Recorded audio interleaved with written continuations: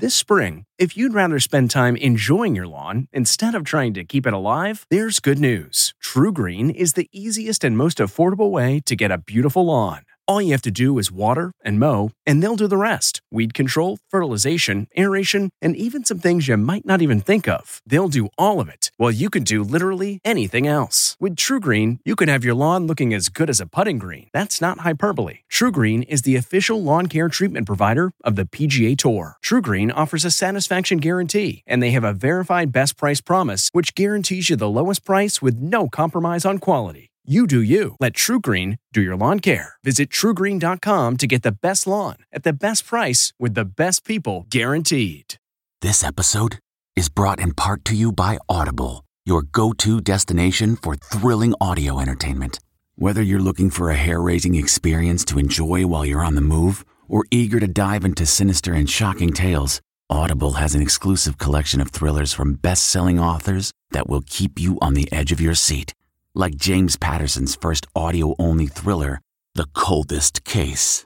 Experience stories like never before, where every chilling detail is brought to life by captivating sound design. Plus, as an Audible member, choose one title a month to make yours forever. And now, new members can try Audible free for 30 days. Just visit audible.com/WonderyPod or text WonderyPod to 500-500. That's audible.com/WonderyPod or text WonderyPod to 500-500. What makes a life a good one? Is it the adventure you have? Or the friends you find along the way? Maybe it's pursuing your passion while striving to protect, defend, and save what you believe in every single day. So, what makes a life a good one? In the Coast Guard, we think it's all of the above and more, but you'll have to find out for yourself. Visit gocoastguard.com to learn more.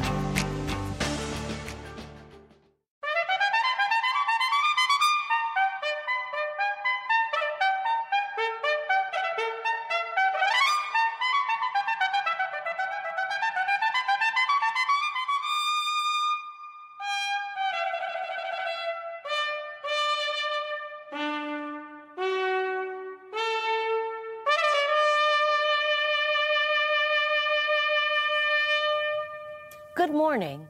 Jane Pauley is off today. I'm Melody Hobson, and this is a special edition of Sunday Morning. It's the money issue, our annual look at how we spend, invest, and above all, earn our money. But will we all be able to earn good incomes if our country becomes an automation nation? That's the question David Pogue will consider in our cover story. With robots getting cheaper and software getting smarter, look how delicate. Perfect every time. Are any jobs safe? This technology is not just coming for the unskilled or even entry-level jobs, but potentially for much higher-level jobs. Ahead on Sunday Morning, are the robots going to take all our jobs, or can we all just get along? Thank you. Many happy returns is more than a birthday greeting. It's the guiding philosophy at many of our biggest retailers. Tracy Smith has been checking it out. Take it back. American shoppers return more than $200 billion worth of unwanted stuff every year. But did you ever hear about the lady who tried to return a car to Land's End? Or the guy who took his snow tires back to Nordstrom? Is the snow tire story true? That is a true story. We said, here you go. Here's your $50 back. Later on Sunday Morning, we're taking it back. Take it back. Angel Ink is our lighthearted description of a TV actress turned businesswoman. You may remember Jaclyn Smith from her days as a different sort of angel. John Blackstone has her story.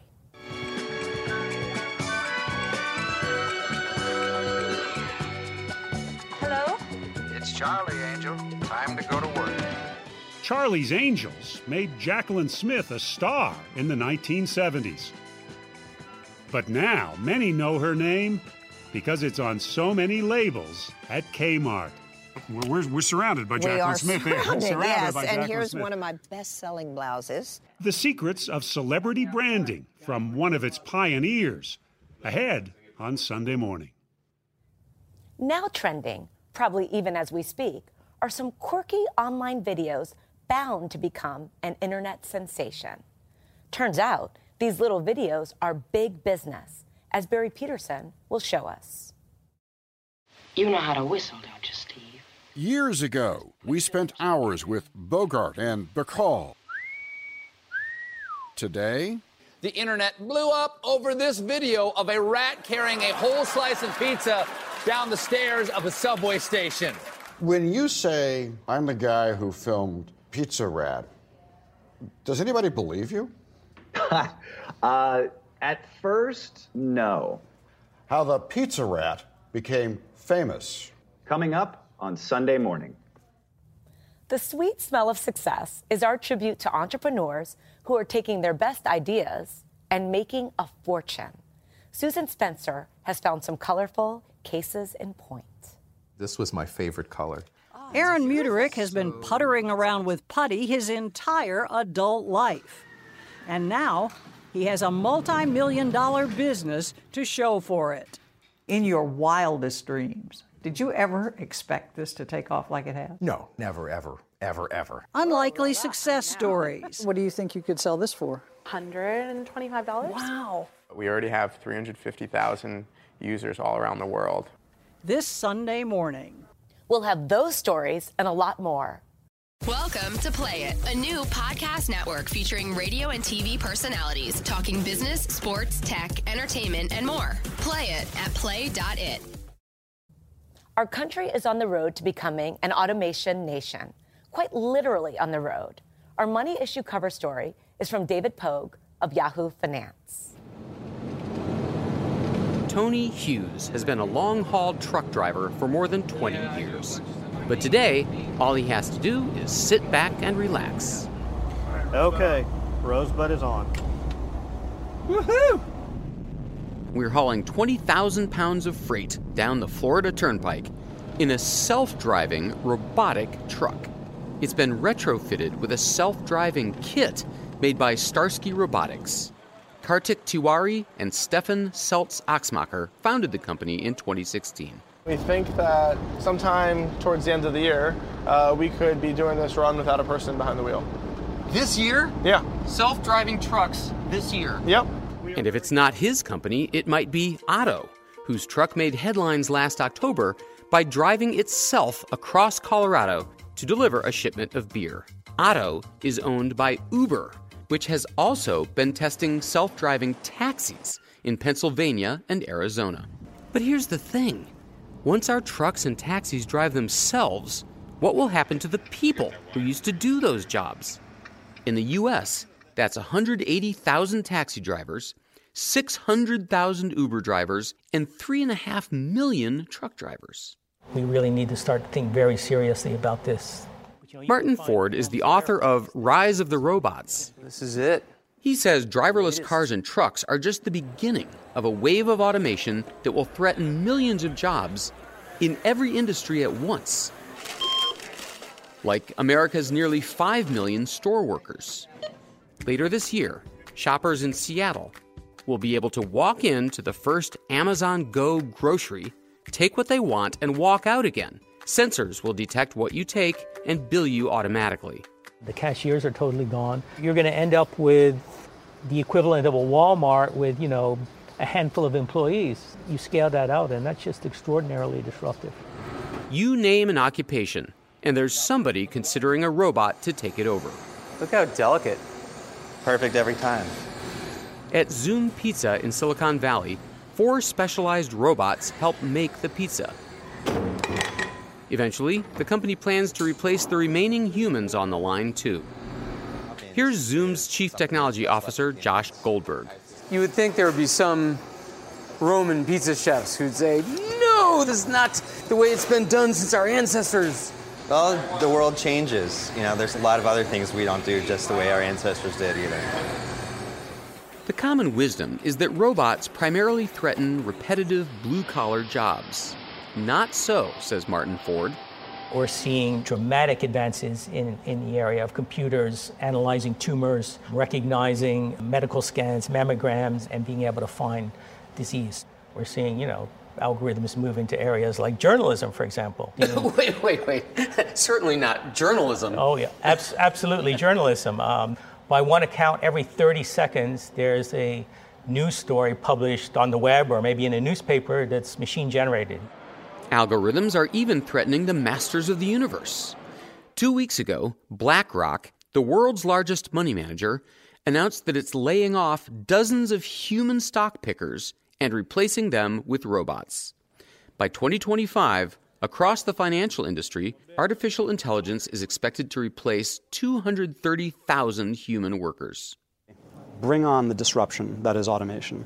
Alicia Wiesel is the Chief Information Officer at Goldman Sachs. The company now hires nearly as many computer engineers as financial workers. In the movie Wall Street, they would have been barking, buy, into the phone. Yeah, so now they're going click, click, click, type. See the famous Goldman Sachs trading floor? Well, a quarter of these people aren't traders. They're coders, writing software to automate the routine grunt work of employees all across the company. Someday, could software replace the functions of these folks? That's a great question. I don't think anybody knows the answer. All right, we get it. No job is safe. According to one recent study, 47% of American jobs could be lost to automation in the next 20 years. Martin Ford says it's time to start thinking about what we're going to live on in the post-robot economy. One of the best ideas out there is some kind of a universal basic income or a guaranteed minimum income. And this is where everybody gets, let's say, $10,000 a year just for being alive. Right. I think a better way to think of it is in terms of the idea that we've built this tremendously prosperous society. Everyone ought to have, if you're a citizen at least, some sort of ownership stake in this. But the purpose of having a job is not just to have income. It's also meaning and purpose and a place to go every day. That's right. That's going to be a real challenge, yes it is. But I think it's a challenge we can solve. But wait. Most experts do agree that automation will soon take over millions of our jobs. But they don't all agree that that will mean mass unemployment. History has suggested that the pessimists have been wrong time and time again. Including MIT economist David Autor. The last 200 years, we've had an incredible amount of automation. We have tractors that do the work that horses and people used to do on farms. So we don't dig ditches by hand anymore. We don't pound tools out of wrought iron. We don't do bookkeeping with books. But this has not, in net, reduced the amount of employment. He also points out that the changes won't happen overnight. I'm sure 20 years from now, almost no one will be driving a vehicle. Young people are forward-looking, and they say, well, I guess I'm not going to have a driving career, so I'm not going to go there. Well, except that these young people might think, well, maybe I'll go into retail, but that's also going away. Well, maybe I'll be a chef, but that's also going away. Well, maybe I'll be a paralegal, but that's also going away. So let's do the following thought exercise. It's the year 1900, and 40% of all employment is in agriculture, right? And so some twerpy economist from MIT teleports back in time to Farmer Pogue here and says, 100 years from now, only 2% of people will be working in agriculture. What do you think the other 38% of people are going to do? Well, I wouldn't know. We say, search engine optimization, health and wellness, software and mobile devices. Most of what we do barely existed 100 years ago. In other words, just because we can't predict what we'll be doing doesn't mean we'll be doing nothing. And sure enough, despite having replaced so many stock traders with software, Alicia Wiesel says that Goldman Sachs still employs the same number of people and that their jobs have been enhanced by automation. And all of a sudden, that young person is engaging with the client on their actual problems rather than being stuck till 1 a.m. doing nothing but manning several different spreadsheets and trying to corral all this data together. You'll hear the same argument at Starsky Robotics.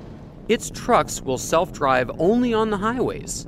The company will still employ human drivers, but they'll sit in front of screens, driving the trucks by remote control once they're off the highway. And if Tony Hughes can keep his job without the weeks away... So in that aspect, it's going to make my life better. If you get hired to be one of the pilots, the remote control pilots, right? True.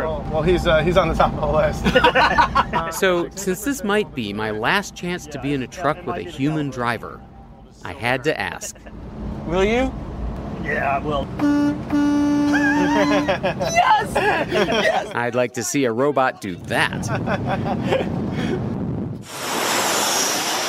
Ahead. You are literally throwing money away if you're not getting miles and points. Points. Well taken. In my work in the financial industry, I travel a lot. But most of us have miles to go before we earn a trip thanks to a frequent flyer program. Which brings us to this report from Anna Warner. You can put your clothes in there, and I'm putting the boys' clothes right here. Oh, we got plenty of room in here.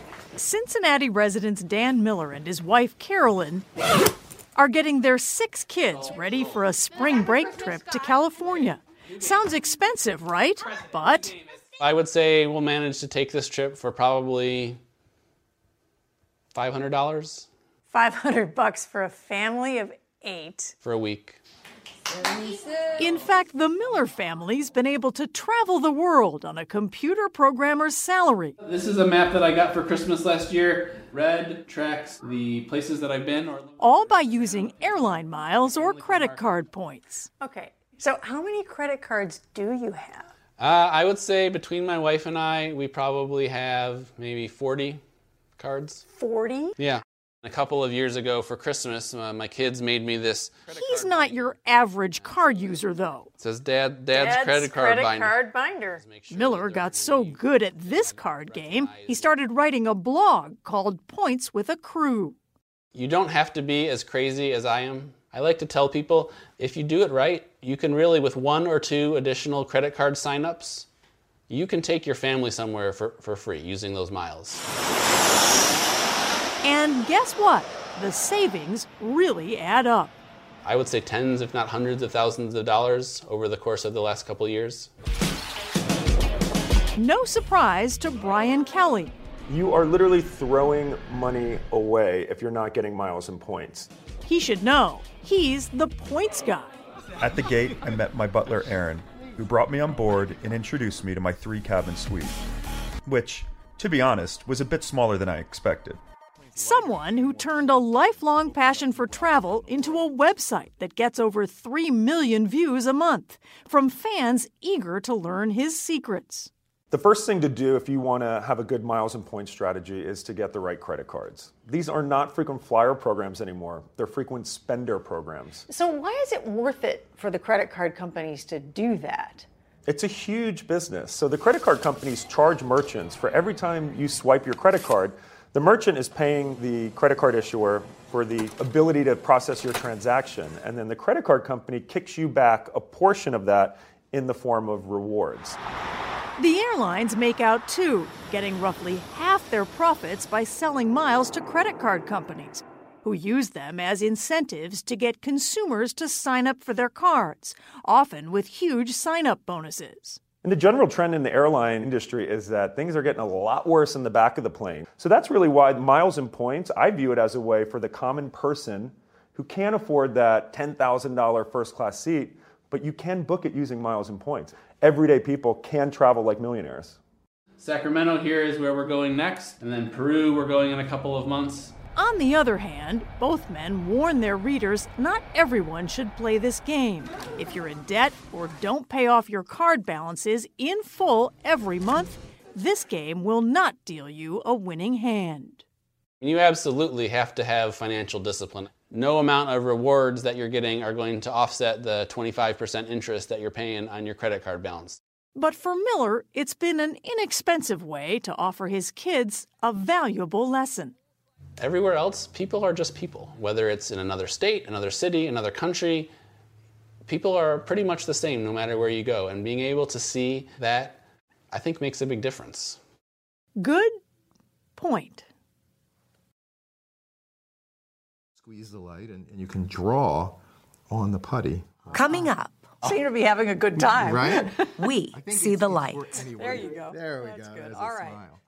Along with its eerie glow, this strange-looking stuff gives off the sweet smell of success. And it's the first of some unlikely success stories we'll be hearing about throughout the morning from Susan Spencer. It's no stretch to say that Aaron Muterick is stuck on putty. It feels great in your hand. You can play with it for hours. His first love was classic silly putty. It's silly putty time. But that soon got old. I started researching, is there a way to make this more beautiful, more fun? Which is how Aaron, a computer scientist by day, became a mad scientist by night. You taught yourself chemistry to improve silly putty. I taught myself enough chemistry to create thinking putty. This is neon flash. Crazy Aaron's thinking putty, that is. Puttering with putty, he experimented with colors and textures in his basement, then took it to work. I would bring in a box, keep it under my desk, and people would come over and they would say, hey, can I get a half pound of orange? It sounds like a drug deal. And I would put it in a Ziploc bag and off they would go. Soon he launched a website. Then he hit the front page of the Wall Street Journal in a feature on fidgeters who play with putty. Who was your target audience? People working at a desk just like me. Adults. Adults. But today, fans of all ages are putty in his hands. What exactly is it? From a chemistry standpoint, it's a silicone rubber. This is some pretty gnarly stuff, huh? On any given day, you'll find 25 tons of it oozing around his factory near Philadelphia. At up to $15 a tin, Aaron's Putty is a multi-million-dollar worldwide business. Oh, it's this beautiful. Is just so metallic and reflective. The best seller? Liquid glass. That's clear. The more than 50 varieties include kids sometimes use it as a nightlight. Glow in the dark. And I could do my snake charmer trick. And magnetics. How do you think of this stuff? But perhaps Aaron's most magical moment thumbs up was his decision to employ people with physical and intellectual disabilities, some 800 of them. We were able to make it work. You have people that really love what they do. Good. And now you have a loyal team. A very nice twist to an unlikely success story. When somebody asks you what you do for a living, what do you say? Putty maker? Professional kid? Professional kid, I like that. Yeah. I'm going to use that.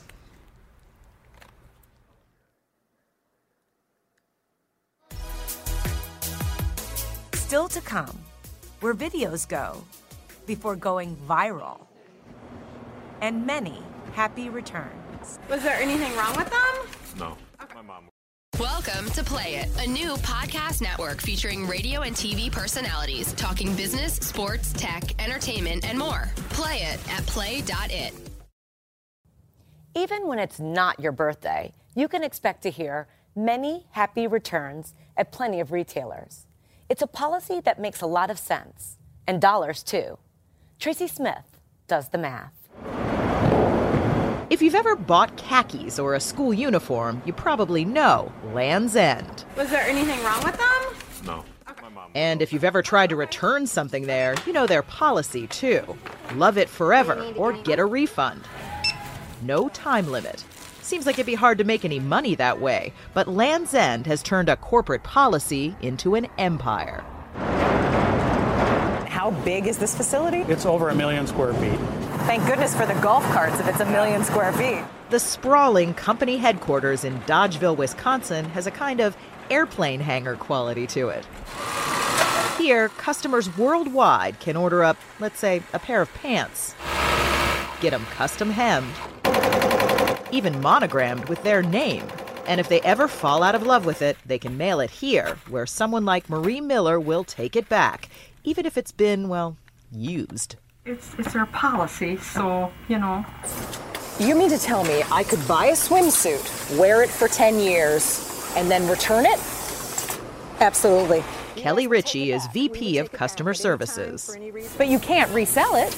In some cases, no. So do you think that the customers feel so loyal that they don't want to cheat you? Our customers are incredibly loyal, and we have such strong relationships with our customers that our return rates are really within industry standards. So it is just not a problem.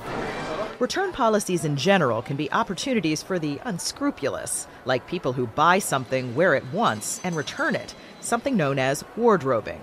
The National Retail Federation says return fraud cost companies more than $9 billion last year. And companies like LL Bean are reportedly rethinking their generous return policies. Land's End says they're staying the course. I'd like to believe that our return policy builds trust and loyalty with our customers, but they don't abuse it, surprisingly. But they've tested the limits. For instance, this black cab was offered in the 1984 Christmas catalog, an authentic London taxi stuffed with $1,000 worth of goodies. It sold quickly, but 20 years later, the owners wanted to return it. Yep, they took it back and refunded their money, $19,000. Impressive, sure, but there's psychology behind all this. Would you tell a store it's a good idea to have a liberal return policy? Yes, I would. What's more, says USC marketing professor Valerie Folks, the more liberal the return deadline, the better.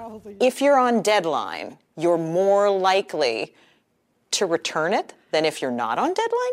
If you have a close deadline, yes. But if you're thinking about that deadline as being 6 months in the future, you don't think about these things as much. And after all, let's face it, oftentimes we don't follow through on what we plan to do. So for certain companies, easy return policies make sense, and some have become the stuff of legend. Take it back. Outdoor gear seller REI reportedly took back a used baby carriage because the mom said her children had outgrown it. A Costco customer is said to have successfully returned an empty bottle because the wine inside had given her a headache. And, the story goes, the luxury department store Nordstrom once took back a set of snow tires to keep a customer happy. Take it back. And they don't even sell snow tires. Is the snow tire story true? That is a true story. We opened a store in Fairbanks, Alaska in the 70s. In a building that had previously been a hardware store, and a customer came to return some tires that they bought in that hardware store, and we said, here you go, here's your $50 back. And Jamie Nordstrom is the company's president of stores. He says that his employees are allowed to do whatever it takes, within reason, to keep shoppers happy. And I think part of having a more liberal return policy conveys to the customer that we trust them and we appreciate their business and we're loyal to them. And so we think if we do our part with that, then customers will return the favor. Have you seen that happen? For 116 years we have, yeah. I mean, it almost sounds like Nordstrom believes in the good of mankind. Well, we do think people are generally good and fair, and that's been our experience for a long, long time. And we think that if we do our part in doing a good job for them, that they'll return it by being loyal to us. Retailers also know that once you actually get something home, you're much more likely to keep it. It's called the endowment effect. In the sense that there's an endowment effect which says that losses loom larger than gains. What that basically means is that if you have something, it hurts to lose it. And that's where returning an object that you own feels a bit like a loss. So once I have that blouse in my closet, I feel like it's mine and I'm losing it if I give it back, even if it's still got the tags on it. Yes, exactly, yes. And of course, once you're in the store returning something, you'll probably buy something else. So go ahead. You can always take it back. That gives you that flair.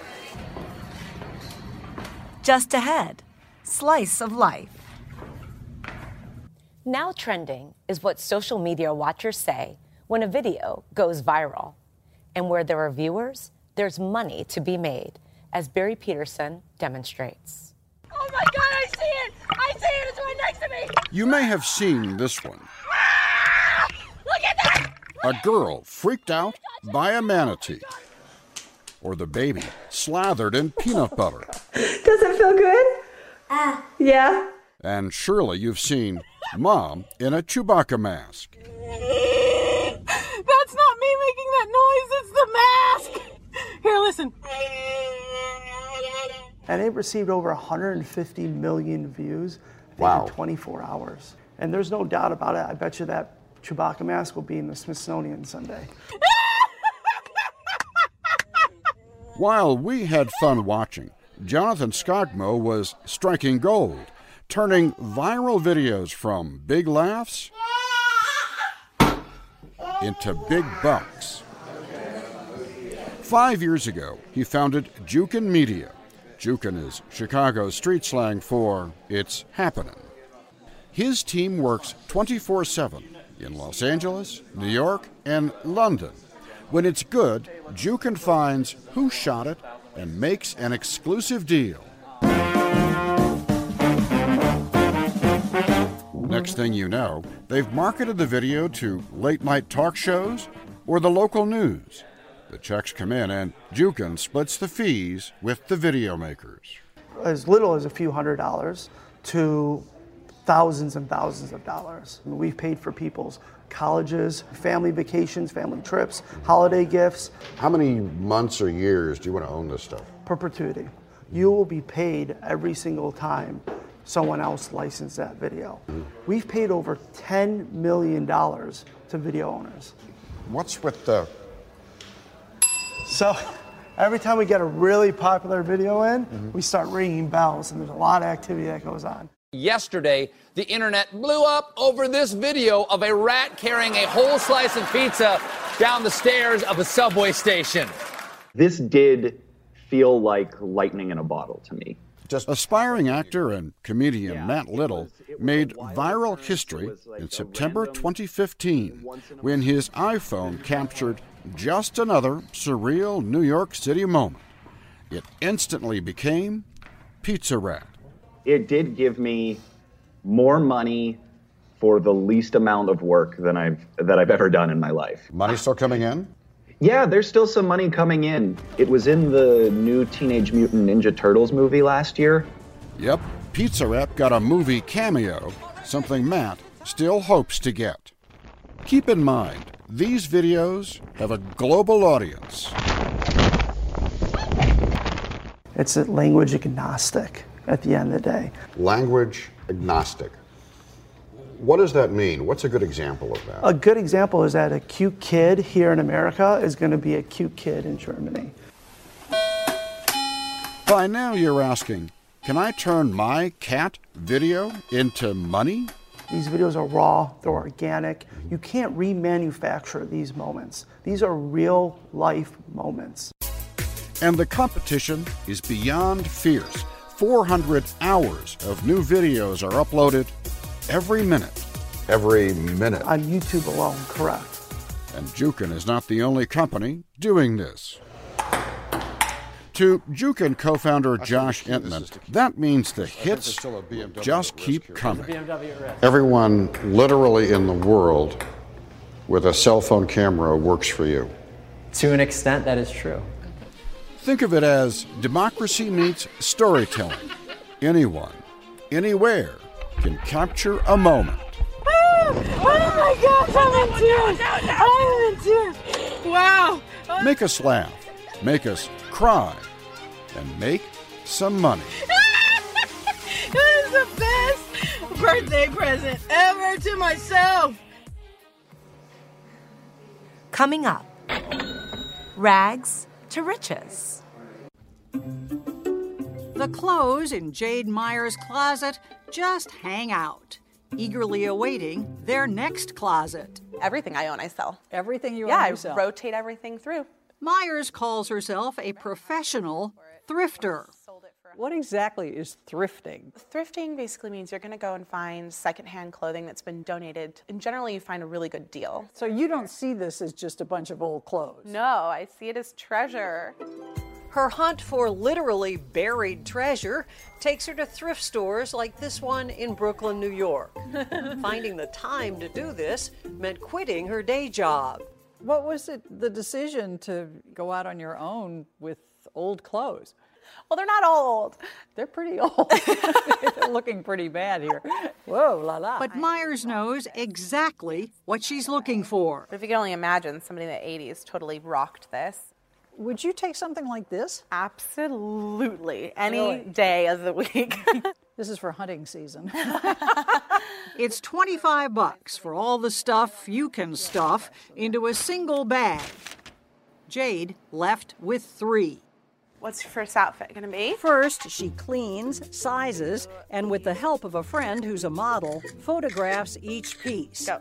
I think that's good. Then up it goes on Poshmark, an app started by Manish Chandra in Redwood City, California.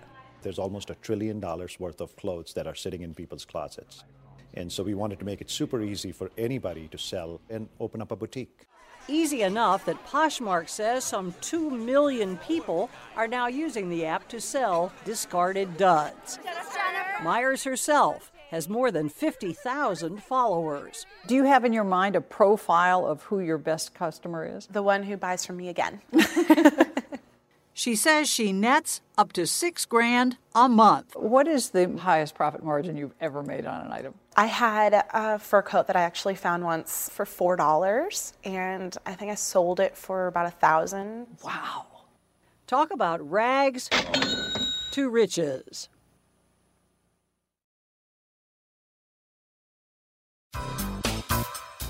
Up next. Very good. Very good? It's very good. Sweet.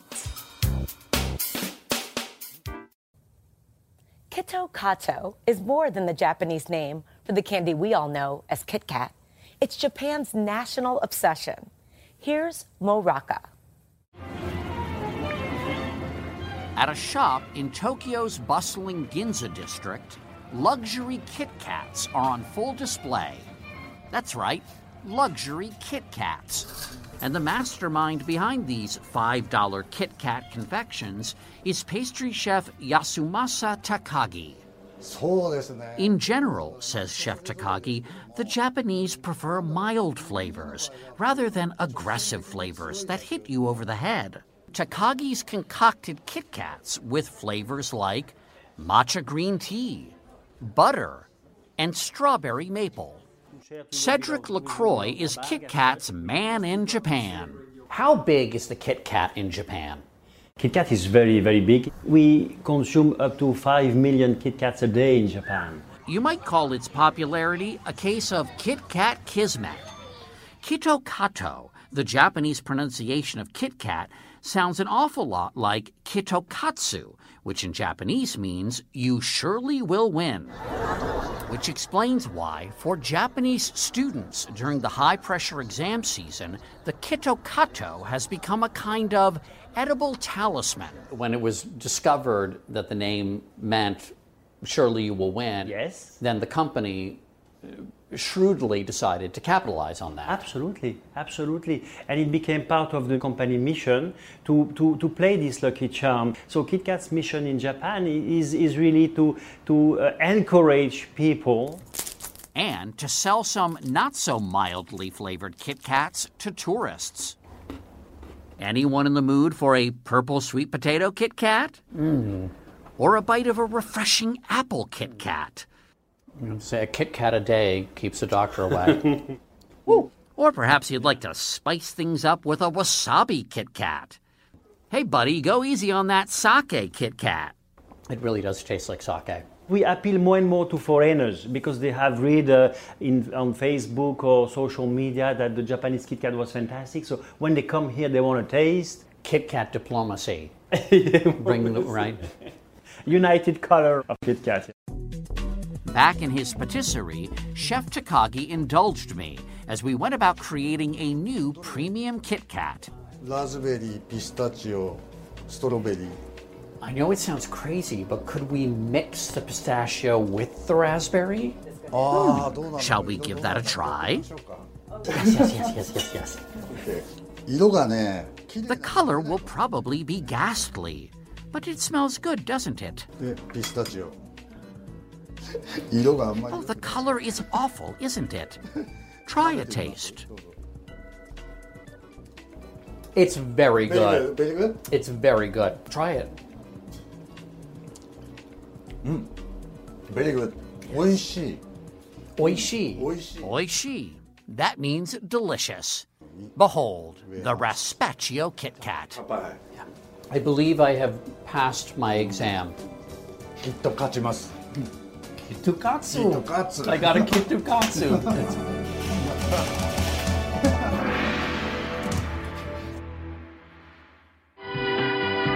Still to come, Jacqueline Smith.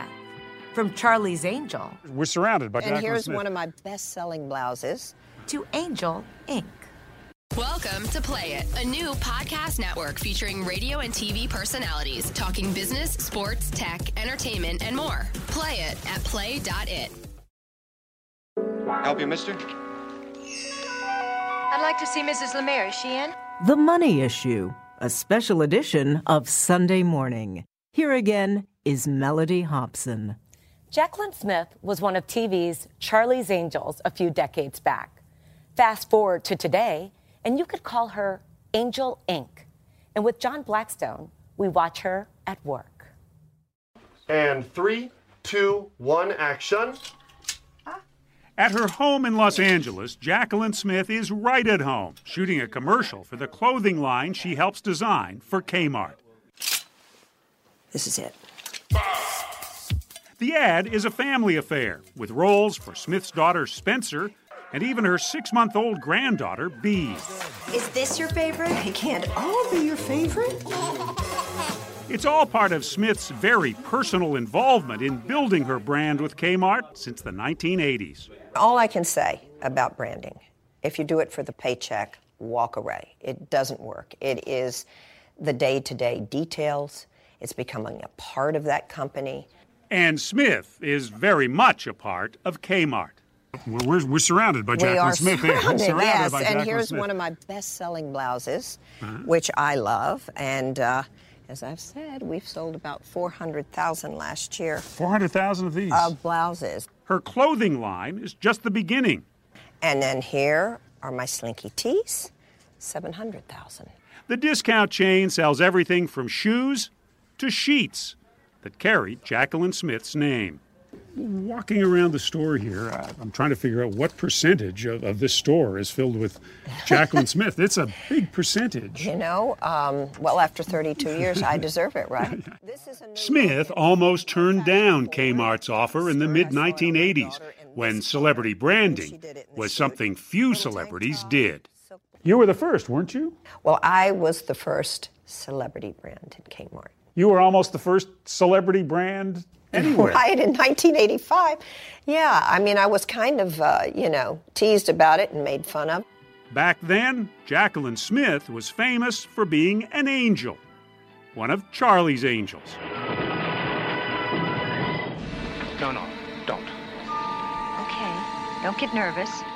Charlie's Angels went on the air in 1976 with Smith, Farrah Fawcett, and Kate Jackson playing daring private detectives who sometimes had to fight crime in bikinis. Who's that?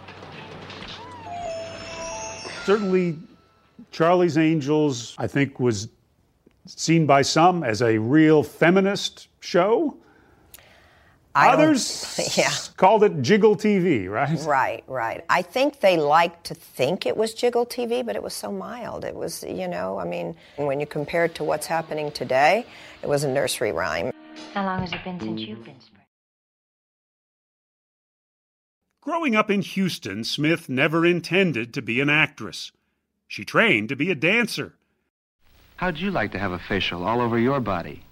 But when she moved to New York, she was soon in front of the camera, shooting commercials. When you rinse, a trace of the cream lingers. Those first commercials, Camay was the first Camay, Listerine, Woolite, we just did like 100 commercials. But it was a great training ground because it really teaches you about camera and projecting on camera. There's no reason why your hand shouldn't look as good as your face. Her perfect looks were perfect for selling soap and skin cream. Her flowing hair, ideal for shampoo. Breck gets out the dirt, but leaves the natural shine. Breck got me, a producer noticed me by the name of Glenn Larson and gave me a starring role in McCloud. Mr. McCloud, you're bad news. And I got to do McCloud, and that opened up another show. So I did really quite a few shows before that one special show.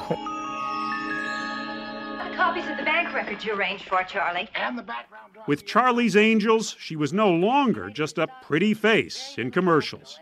We were in people's living rooms every week. We were household names, so it opened up doors that we never dreamed about. Hi, I'm Jaclyn Smith. She still made ads, but now her name was as prominent as the product. I'm Jaclyn Smith, and Max Factor understands.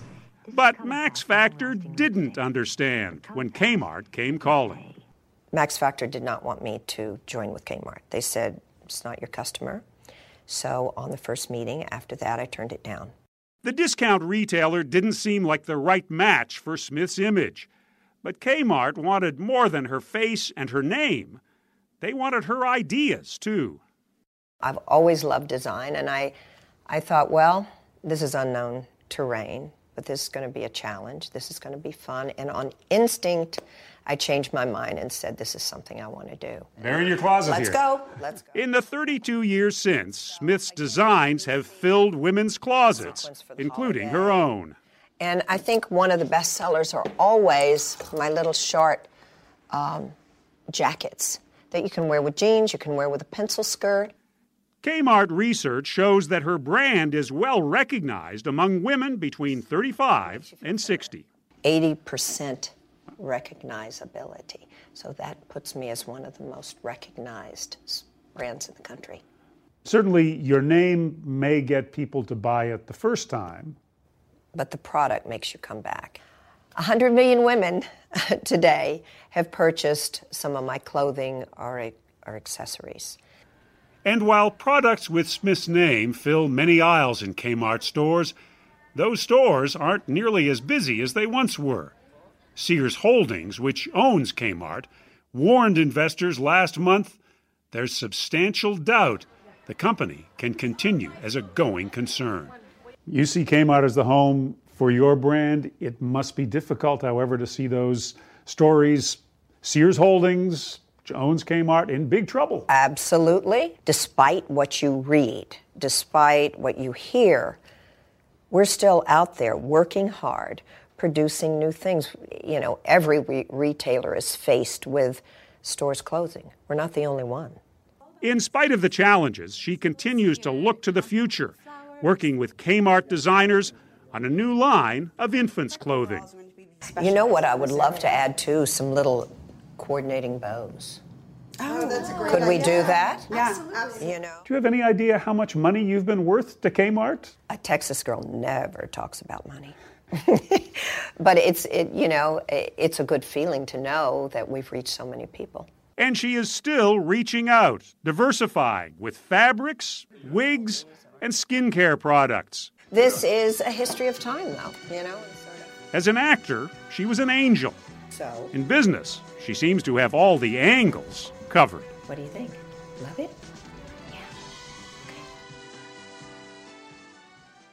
So I'm in the presence of potential criminals here, right? Just so I know. Not necessarily potential. Ahead, tough cookies. So why would the sale of these homemade baked goods be prohibited by law? Dean Reynolds has a tale of cookie dough. All right, here we go. Come on. Let's go, mamas. In rural Blanchardville, Wisconsin, say the word cookie to Chris Marion and her baking buddies, and you have the recipe for a brawl. The critics say that this isn't about money or it's not about competition, it's about health.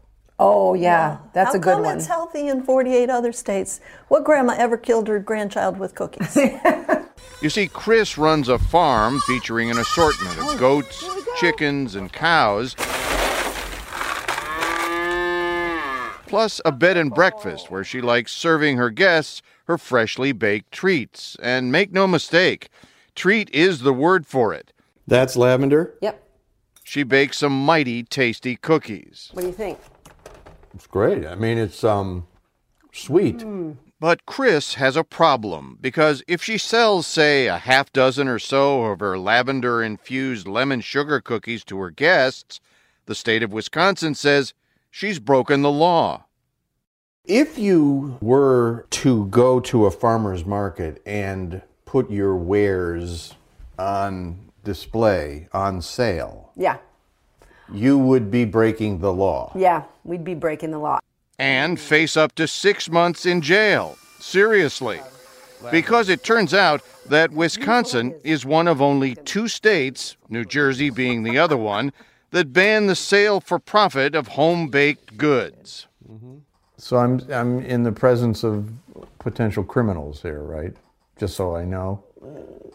Not necessarily potential. Lawbreakers. Yeah, we'd like to stir up trouble.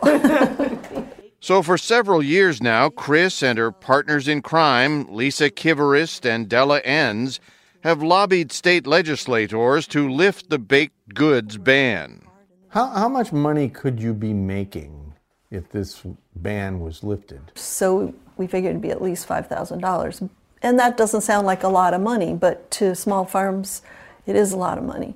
Senate Bill 330 relating to the sale of homemade baked goods and homemade canned goods by Senator Harsdorf. Their so-called cookie bill passed the Wisconsin Senate twice, overwhelmingly. Those in favor say aye. Opposed, no. The ayes have it. Still, it never came up for a vote in the Assembly. And the reason, multiple sources tell CBS News, is this man.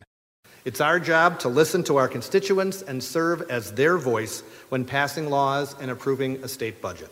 Assembly Speaker Robin Vos, who never scheduled a vote on the bill. Twice. Vos owns a popcorn business. He also has ties to the Wisconsin Grocers Association, which opposed the bill. Okay. Here he is, bagging groceries at the group's legislative bag-off. We wanted to ask Vos about what some of his constituents clearly see as a half-baked stance, but he declined repeated requests for an interview. He did offer this statement, saying the bill would have created an unequal playing field and undermined small businesses. But Brandon Schultz of the Wisconsin Grocers Association did talk to us. It's not about muffins, and it's not about competition. It's about public health. We don't want to have anybody get sick. Schultz says commercial bakers and groceries are subjected to rigorous health and safety regulations that home bakers don't want to face. It doesn't make sense to impose the same rules on a Hostess factory as it does a home baker. Attorney Erica Smith with the Institute for Justice, a national nonprofit law firm, represents the home bakers who are now suing the state of Wisconsin. All we're talking about is people using their home kitchens and their home ovens to make a small amount of goods and sell them to their community. This lawsuit for me is about creating rural economic development opportunities. A market downtown on a Saturday brings people in. A decision in the case is expected later this spring. Well, so if you win the case, what happens next? We start baking. Yeah, we're going to have a party. We are all... Buen día, mi reina, ¿cómo está? Next. He's my baby. A quick trip to a bodega. Bodega is a Spanish word for a neighborhood store, a small store that plays a large role in many communities. Here's our newest Sunday morning contributor, NPR's Maria Hinojosa.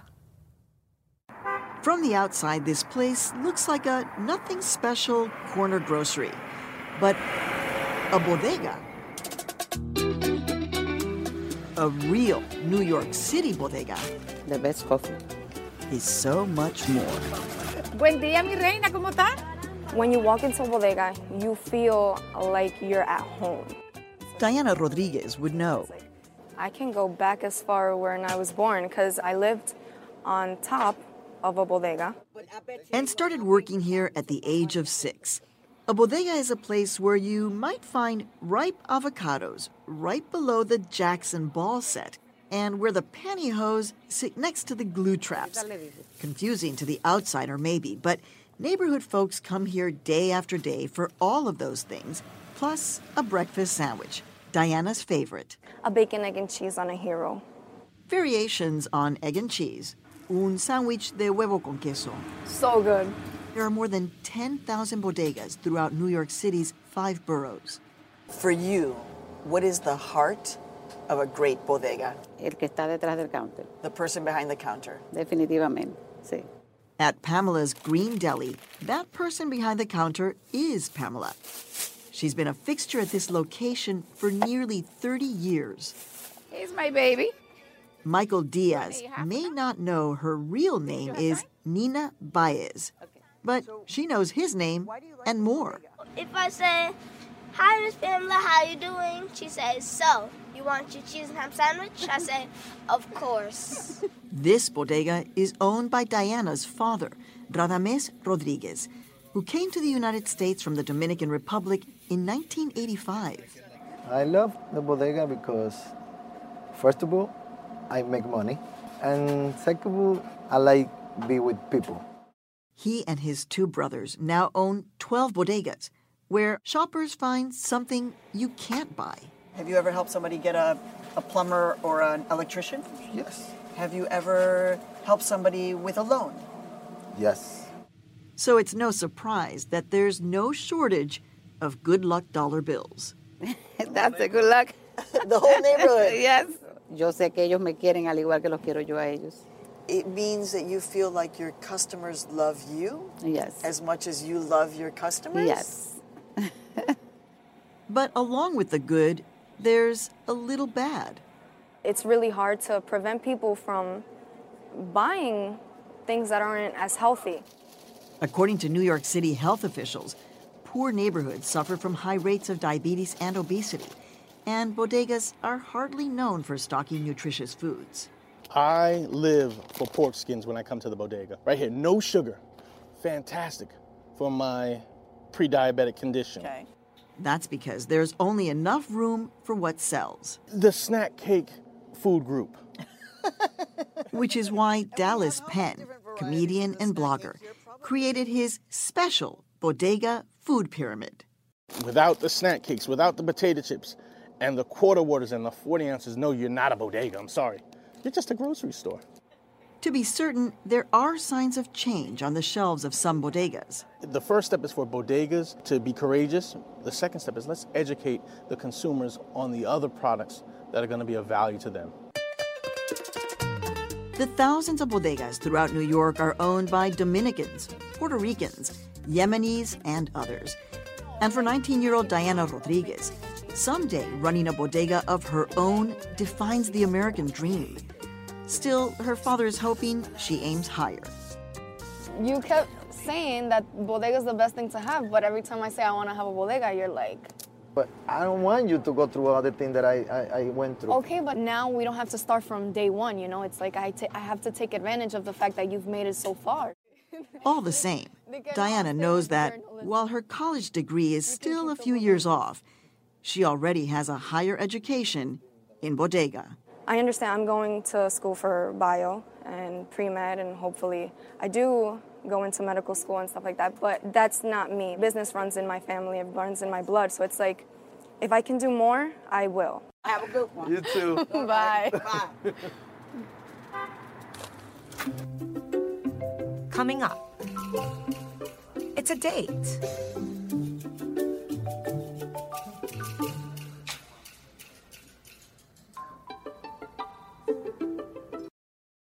Anytime I tell someone about the idea, they immediately rattle off what they hate. And Brendan Alper is no psychologist, but he does seem to know what makes people tick.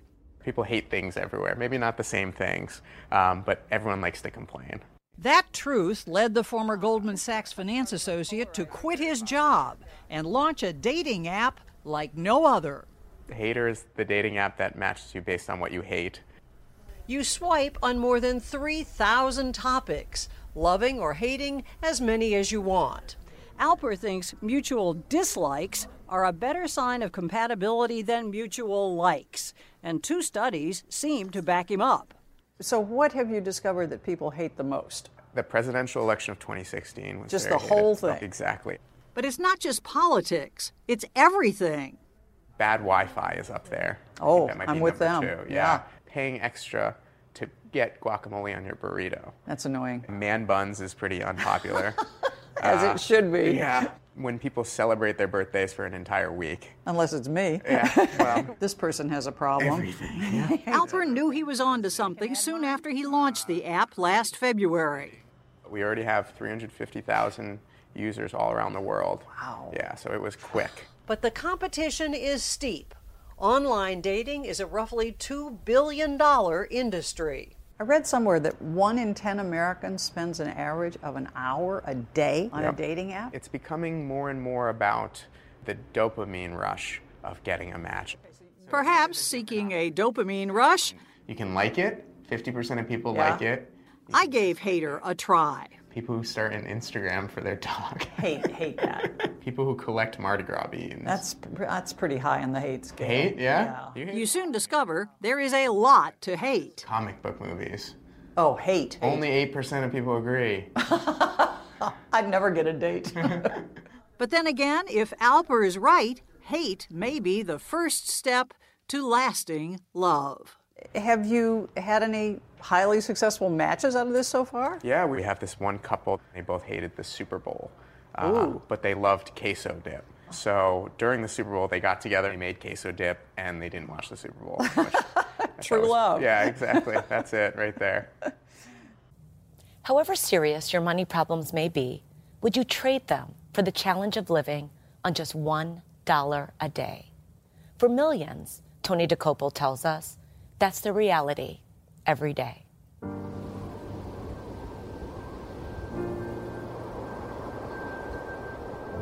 Think about this. 1 out of every 9 people on Earth gets by on less than $2 a day.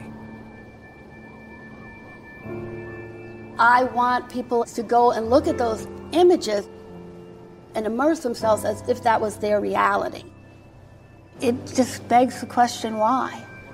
Pulitzer Prize-winning photojournalist Renee Beyer has spent years photographing a world we don't often want to see. Those photographs and the stories they capture are part of a new traveling exhibit, Living on $1 a Day. The most important thing for me was to preserve their dignity in these pictures. How did you do that? To show how hardworking they were, to let their life unfold in front of me, and to document that life. She does it by documenting not just their lack of food, clean water, and health care, but their smiles, too. If you were to take that child out of that scene, that's just like an everyday slice of life for a child. Just running, smiling. Globally, the poorest of the poor total more than 800 million. One of the myths about poverty is that people who are poor are lazy. And I have to say that in all of my travels through, 4 continents, that couldn't be farther from the truth. To get to the truth, Beyer took time off from her newspaper job at the Sacramento Bee. You can say your name. Very good English. She traveled to 10 countries, taking 15,000 photographs. You can see the fire here. Even his eyelashes are singed from the fire, from working so close and digging, with his bare hands in this toxic waste. In Ghana, children in flip-flops sift through the burning fragments of old computers, searching for metal they can sell. That's where Beyer met Fadi, age 8, stricken with malaria and crying as she worked. I said, "What's the matter? Why is she so sad?" And they said, "That's because she wants to go home with you." Broke my heart. The number of people living this way is actually dropping. It's down more than half since 1990, thanks to foreign aid and new investments in health and education. And yes, thanks to some of Beyer's photos, too. All of these children are now in school, helped by people inspired by her photographs. I want to show you a picture of her. Wow. Fadi? Wait a minute, I need to get you next to the picture here. She's now at boarding school. And she has the most amazing smile. Of course, there are still millions out there who aren't as lucky, which Beyer hopes to change one photo at a time. Correspondent Tony DeCopel. We have more on many of the stories you've seen here this morning, and I have some thoughts about how, once again, we're living above our means on our Sunday morning website. I'm Melody Hobson. Please join Jane Pauley again next Sunday morning.